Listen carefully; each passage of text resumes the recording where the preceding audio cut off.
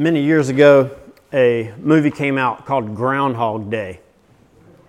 And in it, this prideful, arrogant, cynical weatherman was assigned to cover Groundhog Day in Punxsutawney, Pennsylvania.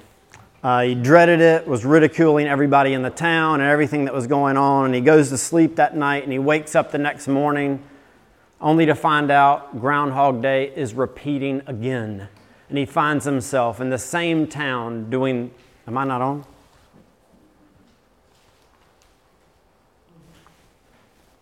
Is that working now? There we go.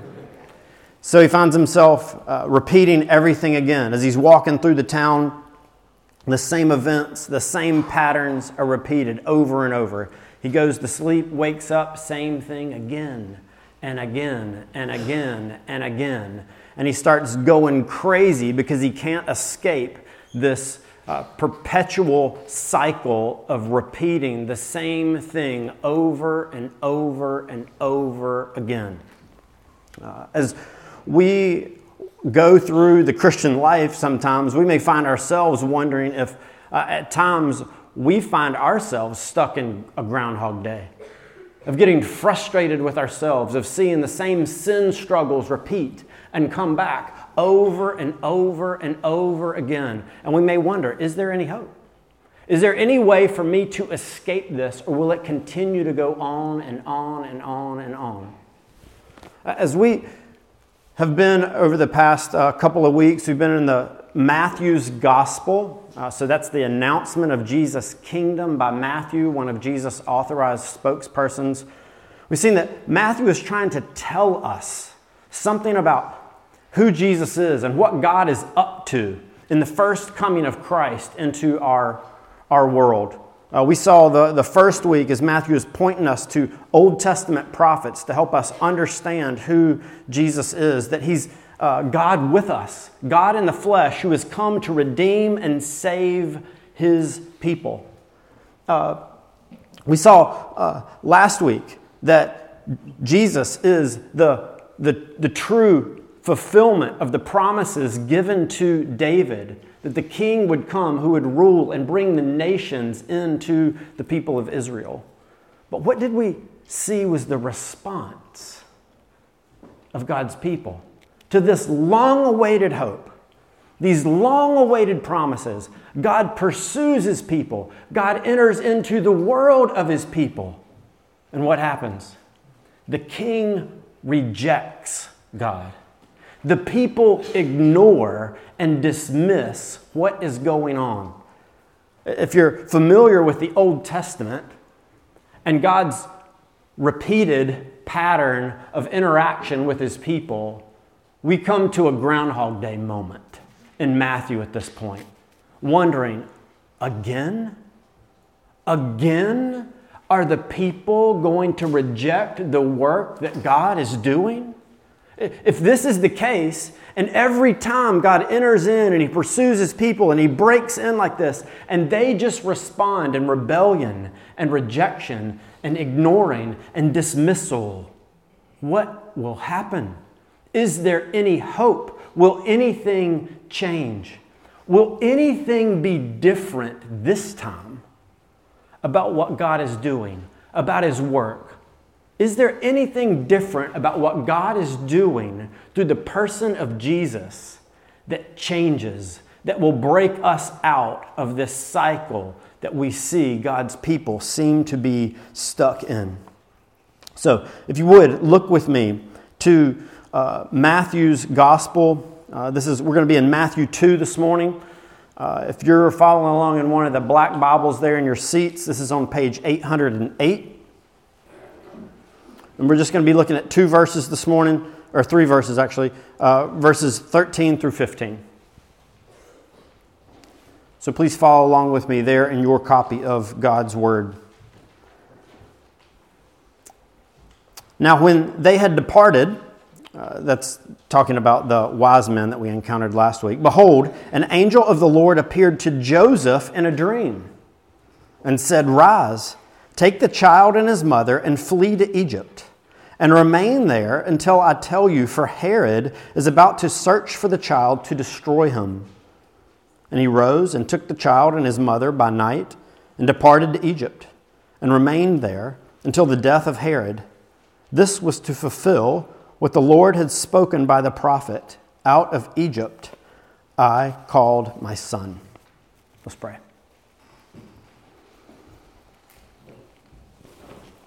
God, you know our struggles with faithfulness. You know our struggles to walk, just as Tim prayed, in holiness after you, our holy God, and fulfilling that calling you've given us to be your holy people. We pray that this morning you would help us see more and more who Jesus really is, that we would have hope to know that something's changed, that there's victory and redemption and salvation to be found in Jesus. In his name we pray. Amen. If we think that what we're seeing is a pattern, a repetition in the life of God's people and in God's actions with his people, we're not alone. Matthew sees similar patterns going on. In fact, here we see him pointing us to him showing us a pattern of the way that God is operating through what he's doing with Jesus. As he directs us to something that the prophet Hosea says. Notice, as the angel appears and he tells Joseph, "Rise, take the child and his mother and flee to Egypt and remain there until I tell you, for Herod is about to search for the child to destroy him." He rose and took the child and his mother by night and departed to Egypt and remained there until the death of Herod. This was to fulfill what the Lord had spoken by the prophet, "Out of Egypt I called my son." It's interesting, this pattern that Matthew is seeing in his reference of saying that Jesus is, or what God is doing is fulfilling this communication from Hosea. Some people really struggle and stumble over Matthew's use of the Bible in this way. There's a lot of people who are critics of the Bible, those who would seek to point out its inconsistencies, its lack of reliability, its faithful transmission of the person and work of our God, to see that Matthew's just manipulating the scriptures here.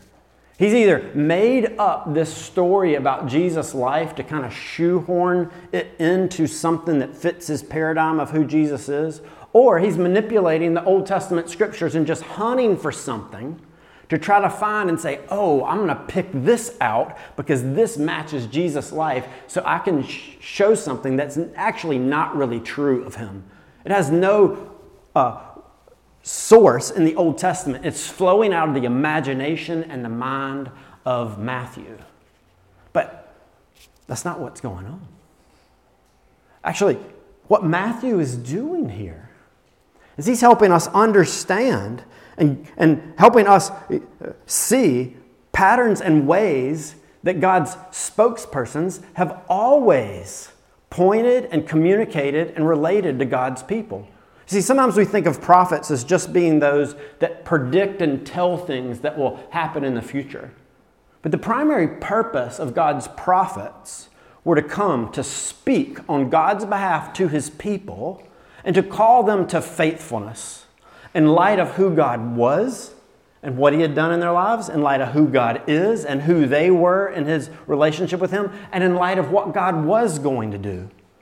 And so Matthew here sees this pattern, these repetitions in the way that God relates and his people responds. And in order to help us understand who Jesus is, he points us back to a prophet who saw similar patterns. Lots of patterns in the way that God's people responded. Now, Hosea, if you want to flip over there, it'll help us give our context for where we are. The beginning of Hosea, if you're in your black Bible there, is on page 751. Hosea saw a lot of repetition in the lives of God's people. A repetition of ongoing, repeated, continual unfaithfulness. A rejection of God. God pursues them in mercy and grace, and they continue to pursue and reject him and follow after other gods. Hosea would see this pattern and this repetition happening so much in the lives of God's people that one key part of the way that he's communicating in his book is he relates Israel to a serial, adulterous wife. In relating to her husband, God, the faithful husband, Israel, the unfaithful spouse, of this pattern showing up time and again in the lives of God's people. But also what we see Hosea doing is he's relating the unfaithfulness of God's people and comparing them to patterns of unfaithfulness that happened before in the life of God's people. If you later on today or this week read through the book of Hosea, you'll see him connecting the patterns and the way that Israel lived to the unfaithfulness of key characters and people in humanity and Israel's past. Hosea is going to point and show that Israel's disobedience in the present is similar to Adam's disobedience and his breaking of the covenant in the garden. Hosea is going to see patterns and repetition in the lives of God's people presently during the time when he's writing. And he's going to relate it and saying, you're doing the same thing that God's people did during the period and during the time of the judges in rejecting and rebelling against God's call and purposes in their lives. He's going to point and show the disobedience and the struggles that Jacob had to walk faithfully and depend upon God to establish and fulfill his promises and relate it to the way that they're responding and living now. He's going to show, remember, we saw in Isaiah earlier that the people of God were tempted to look to other nations to deliver and save them, to look to another king to be their deliverer and their savior, looking to Assyria as a deliverer, or looking to Syria to help them, depending on whether it was the northern or the southern kingdom.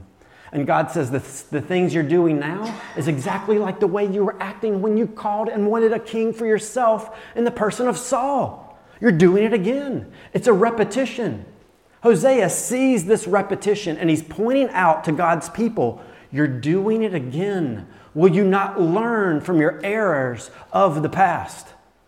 But Hosea also, he points a repeated look back to God's pattern of relating and pursuing this unfaithful people and continuing to communicate yet again his promises.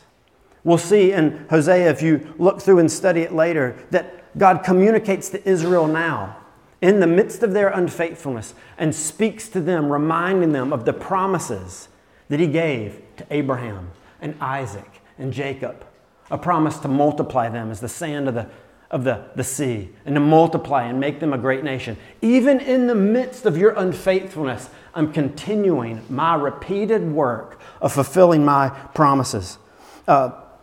We see him also relating Israel's present life now and telling them to consider patterns in the past. Consider Jacob, who walked and strayed in disobedience and unfaithfulness to me. But towards the end of his life, what did he do? He returned. He focused. He worshiped and clung to the God of Abraham and Isaac. And Hosea is seeking to point God's people and saying, look at this pattern in the past and conform your life to it now, of the way that those in the past lived faithfully and the way that your God preserved and guarded and protected him. But by and large, the repeated pattern that God goes back to over and over again when he's speaking through Hosea to the people is the Exodus. This pattern of God's redemptive work in the hearts and the lives of his people. Not just God's pattern, but the pattern of the people in their rejection of it. Listen to what he says in Hosea 2 of God speaking through Hosea, and he's telling about this pattern of this the highlight of God's redemptive work in the Old Testament was the deliverance of God's people out of enslavement in Egypt, where he triumphed over the worldwide power of the day and over all of their gods to deliver his people, to make them a people for himself.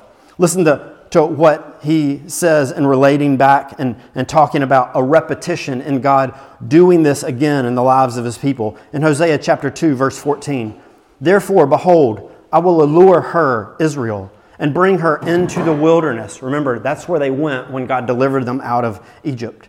"And speak tenderly to her. And there I will give her vineyards, and make the valley of Achor a door of hope. And there she shall answer, as in the days of her youth, as at the time when she came out of the land of Egypt." Hear what God is saying to his people. In the midst of your unfaithfulness, I'm coming to you. I'm speaking to you. I'm pursuing you again. And I'm letting you know that this pattern of my work in you, of delivering you out of oppression, of delivering you out of enslavement, I'm going to do it again. I'm going to bring about a change in the life of my people. The Exodus will be reproduced and recreated. Here, though, the pattern that Matthew focuses on is one particular prophecy that Hosea gives. Look, and this is in chapter 11. It's the one that Matthew directs our attention to. It's on page 757. This is what he says. "When Israel was a child, I loved him. And out of Egypt I called my son. The more they were called, the more they went away. They kept sacrificing to the Baals and burning offerings to idols." Hosea, again, draws God's people back to this significant act and work of God in their hearts and their lives, and he's pointing to the pattern that he sees. What happened when God delivered and redeemed you? Remember, people of God, what God was doing. He set his love on you.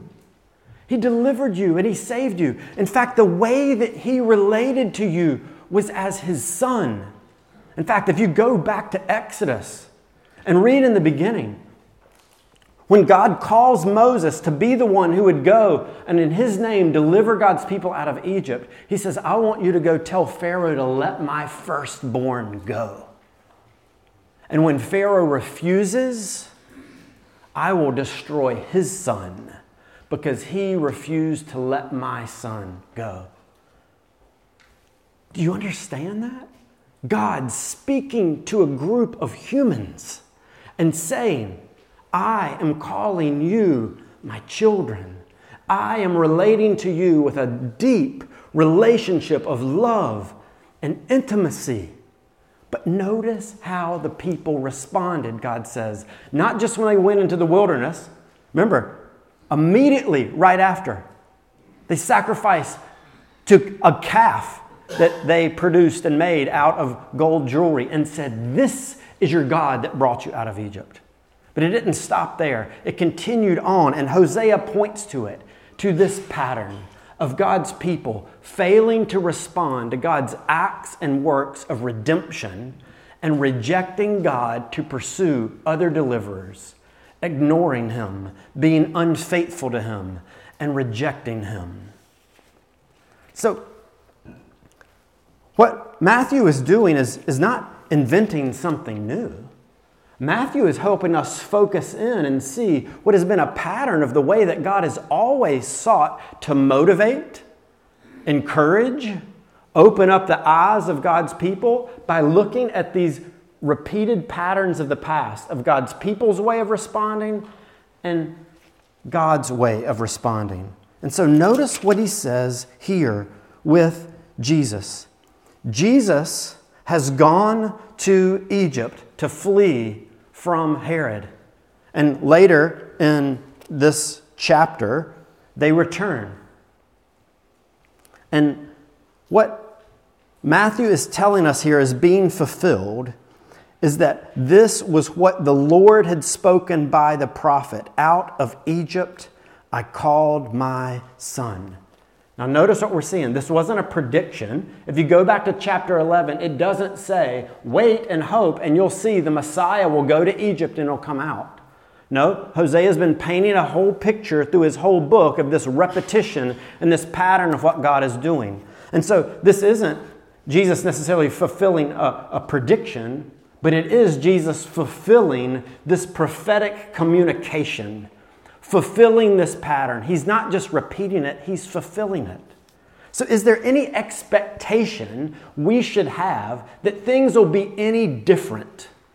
That now God is saying, I'm doing the same thing again. Just as over and over in Hosea is pointing to God's people. Remember what you did? Remember what God did? And promising God's going to do it again? Will anything change here? Is there any reason we should expect things to be any different? Well, remember what we've seen so far about Jesus and how he is different. Remember his birth was no normal birth. We saw what Matthew is pointing to us there to recognize and see is that in the person of Jesus, God has taken on flesh. He's entered into our world. God is with us, and he's come to save. This is no ordinary man. The announcement and demonstration of who he was and him being revealed to the nations. And these Magi from the east coming to seek and worship and bow down.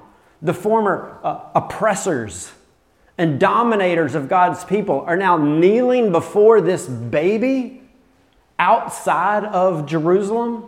Something different is happening. Matthew is telling us God is up to something new. Again, Jesus is being shown to be the Son of God, and God again is calling his Son out of Egypt. Just as we've already seen, Matthew has been showing us some patterns before. In verse 18, the language that Matthew uses, we didn't touch on this when we went through this passage before, but in verse 18 of chapter 1, now the birth of Jesus Christ took place this way. If you look in the Greek, it's actually the Genesis of Jesus. It's the same word that we see show up in the very first book of the Bible in the Greek translation. What happens in the original book of Genesis? God creates and brings into existence a man, but not created and coming into existence the way a human is normally born into the world, is he? And what do we see here with Jesus? The beginning of Jesus as he enters into the world. He's not born in the normal way. Jesus is the new Adam, the new and perfect Adam. What about with what we saw last week? Where is Jesus born? In Bethlehem. Who was born in Bethlehem? It's the city of David. The kingship of David and his line had been rejected due to their unfaithfulness and put down, but God is keeping his promise. And he's saying a new one is coming. The true and better David is being raised up, and it's the person of Jesus. And now what do we see? Matthew is telling us Jesus is the true and perfect Israel.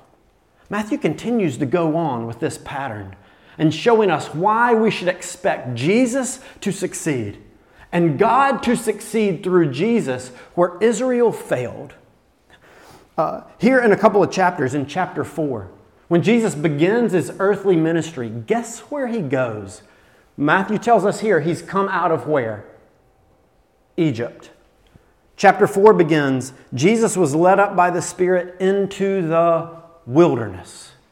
Where did Israel go when they left out of Egypt? They went into the wilderness. And what happened there? Testing of God. Rejection of God, a desire in the midst of the struggles and the temptations that they faced. Are we going to believe God or want to turn back and go to Egypt? And guess what they desired to want to do is go back to Egypt. They crumbled and fell under that test. But what do we see happen in Matthew's account? Jesus succeeds. Where Israel failed, Jesus, the true and perfect Israel, succeeds, fully obeying his God, trusting his God against the assault of the evil one who would seek to tempt Jesus and turn him away. But Jesus remains faithful where Israel failed. Later, a couple of chapters, Jesus is going to call a group of followers around himself. How many followers does he call? 12. You see, Jesus is reconstituting the people of God. Just as there were 12 tribes before that came out of Jacob, now here are 12 who are coming out of Jesus to be this new, restored, fulfilled people of God that is going to accomplish God's purpose for his people. What was his purpose for Israel? Why did he redeem and save them? Well, we got to go back. Remember the promise given to Abraham? God said to Abraham, I am going to bless you and I'm going to make your name great so that you will be a blessing to the nations. You see, Abraham's family and his line and the people of Israel were to live differently. Remember, Tim read about it this morning and prayed for us. Our God is holy. Therefore, how are we to live? We were to live holy and different lives. Israel was to recognize the love that God had for them. And as they entered into the world living, the nations were to look at Israel and think, who are these people? Who is their God? What kind of God is it that gives them such good and faithful and just and freeing laws? And the people of the nations were to look at faithful Israel living a dependent life with their God and want to be a part of the people of God and follow their God and submit to their king. But what did Israel do? Israel looked more like the nations than they looked like the people of God.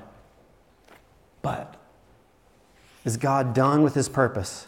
Will he ever fulfill the promise that he gave to Abraham to use Israel, to use his people to be a blessing to the nations?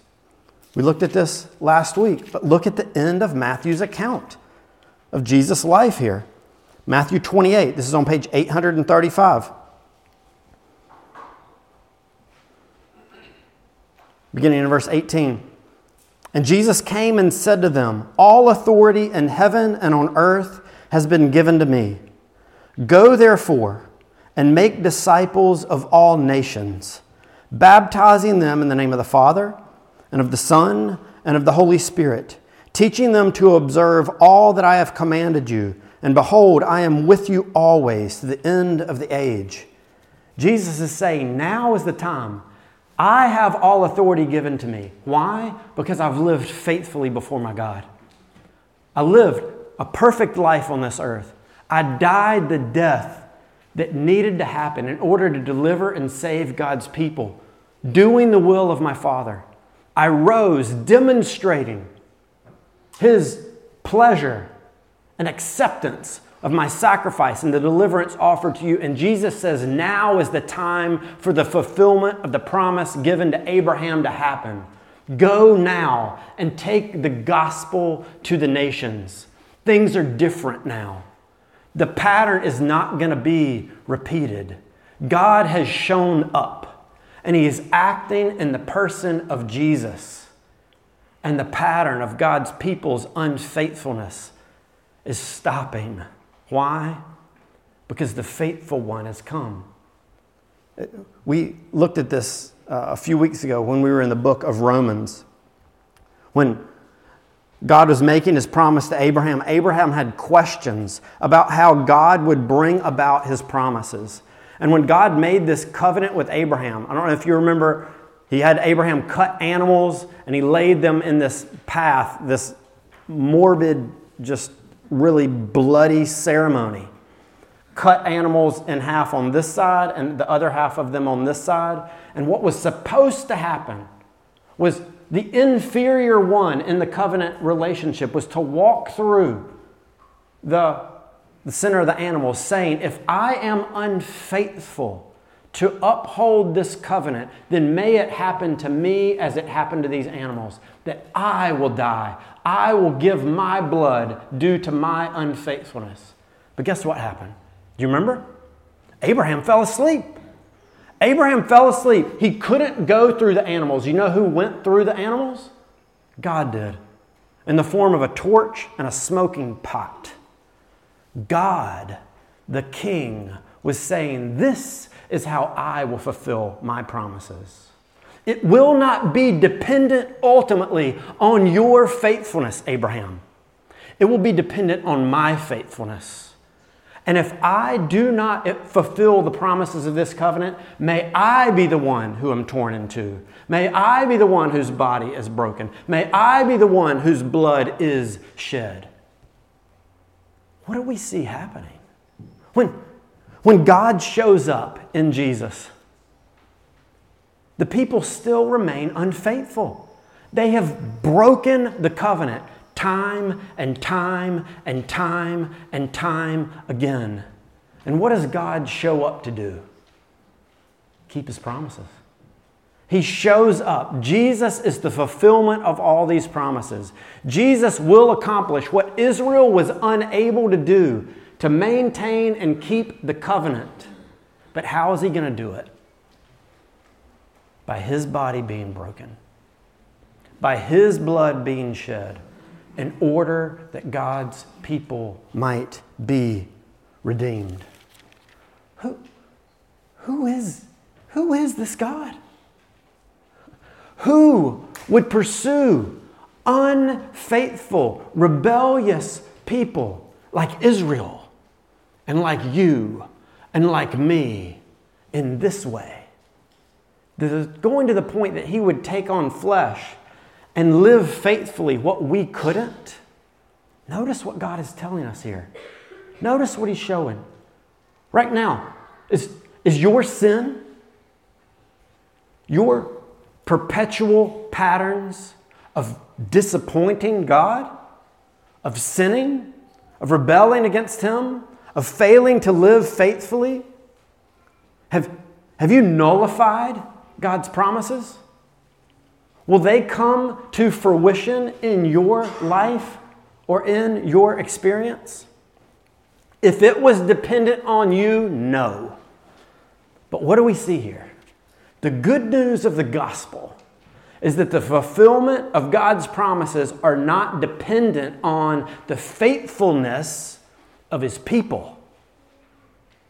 The fulfillment of God's promises are dependent on His faithfulness. He became one of His people in order to deliver and save us. What Matthew is pointing us to is we have to understand and see who Jesus is. He is the fulfillment of the people of God. Do we want to be connected and united to this people that God says this to? I love you. You're my son. I've chosen you. I've purchased you. I've bought you. I've redeemed you. I will do whatever it takes to save you out of your enslavement, out of your oppression, out of your suffering, out of your guilt, out of your shame, out of your sin. How does that happen for us? It's not through becoming a citizen of Israel, the geopolitical entity now. No. Why? We're not going to transfer our citizenship there. Because the fulfillment of Israel is Jesus of Nazareth. Do you want to be connected to the people of God? You must go through Jesus, the fulfillment of that faithful people that God promised, that He's producing, that He's working. How do we become connected to this people that God loves? It's only through faith in Christ and the work that He's doing. Matthew's showing us the only hope we have is in the faithfulness of Christ to do what Israel couldn't do, to do what David couldn't do, to do what you and I cannot and will not be able to do. We must rest in Jesus. Is Matthew manipulating and twisting and distorting the Scriptures? No. Matthew's helping us see what we desperately need to see. Matthew is doing what Hosea was doing and saying, look back. Do you see the faithfulness of your God? Remember, Hosea pointed them back. Remember how Jacob in his best moment, responded faithfully. Live like that. Here Matthew's telling us, look to one greater than Jacob. Look to the faithful Jacob, the faithful Israel, who lived perfectly before your God. Don't try to do what Jesus did. Rest. Rest and trust in what Jesus did for you. It's your only hope. It's good news for perpetual, habitual sinners like you and me. The good news of the gospel is Jesus came to do what you couldn't. Will God succeed this time? Yes, He has. Because He has done what only He could do. He took on flesh to deliver and save and redeem sinful humanity. Do you need that kind of Savior? Are you struggling under that kind of shame and that kind of guilt? Do you feel like the adulterous wife that Hosea mentions? Hear the good news of your God. Hear Him as He says, I want to speak tenderly to you now. In your shame, in your disappointment, in your struggle, and in your grief. Look to my faithfulness. Turn from your unfaithfulness and rest in me and my love and what I have done through Jesus. Can you believe that this could be true? Do you believe that this is the message that God has for us? You're not in Groundhog Day. Jesus has broken the curse. Rest in Him and His faithfulness, the true and perfect Israel. Let's pray. God, we thank You for the good news of the gospel. We thank You for the hope that we have in Christ, the deliverance that He provides for us. We thank You that in the midst of our unfaithfulness, You have shown and proven Yourself to be the faithful and true one. Move our hearts to rest in Christ and only Christ. In His name we pray. Amen.